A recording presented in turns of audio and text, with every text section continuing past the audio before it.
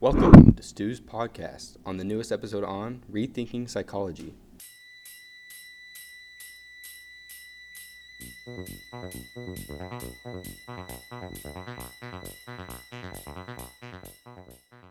So, what is ADHD?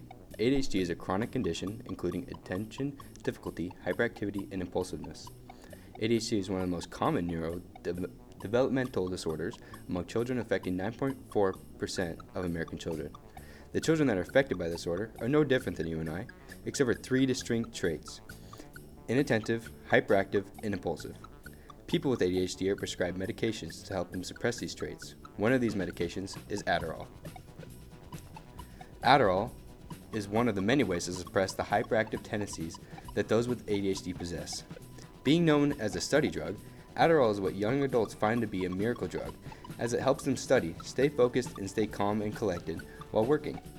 Adderall is not all sunshine and rainbows though. 6% of American adults are addicted to this so-called study drug. They were also prescribed Adderall. I would watch as their emotions and personality flipped as they became a whole different person. But anyway, enough about the treatments, let's talk about the symptoms.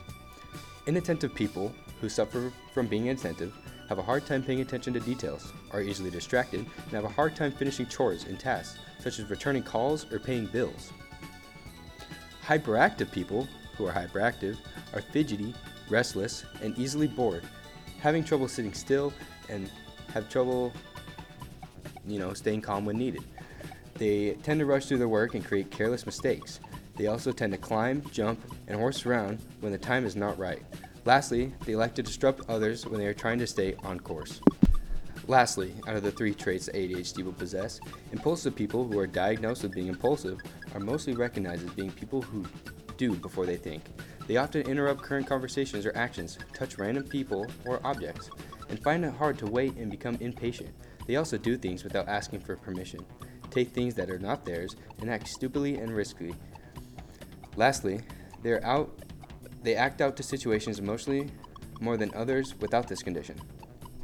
This has been Stu's rendition on ADHD. Hope you've learned a little bit about the treatments and, the things that people with this condition, suffer with on a daily basis. Lastly, thank you for listening to Stu's podcast. Have a wonderful day.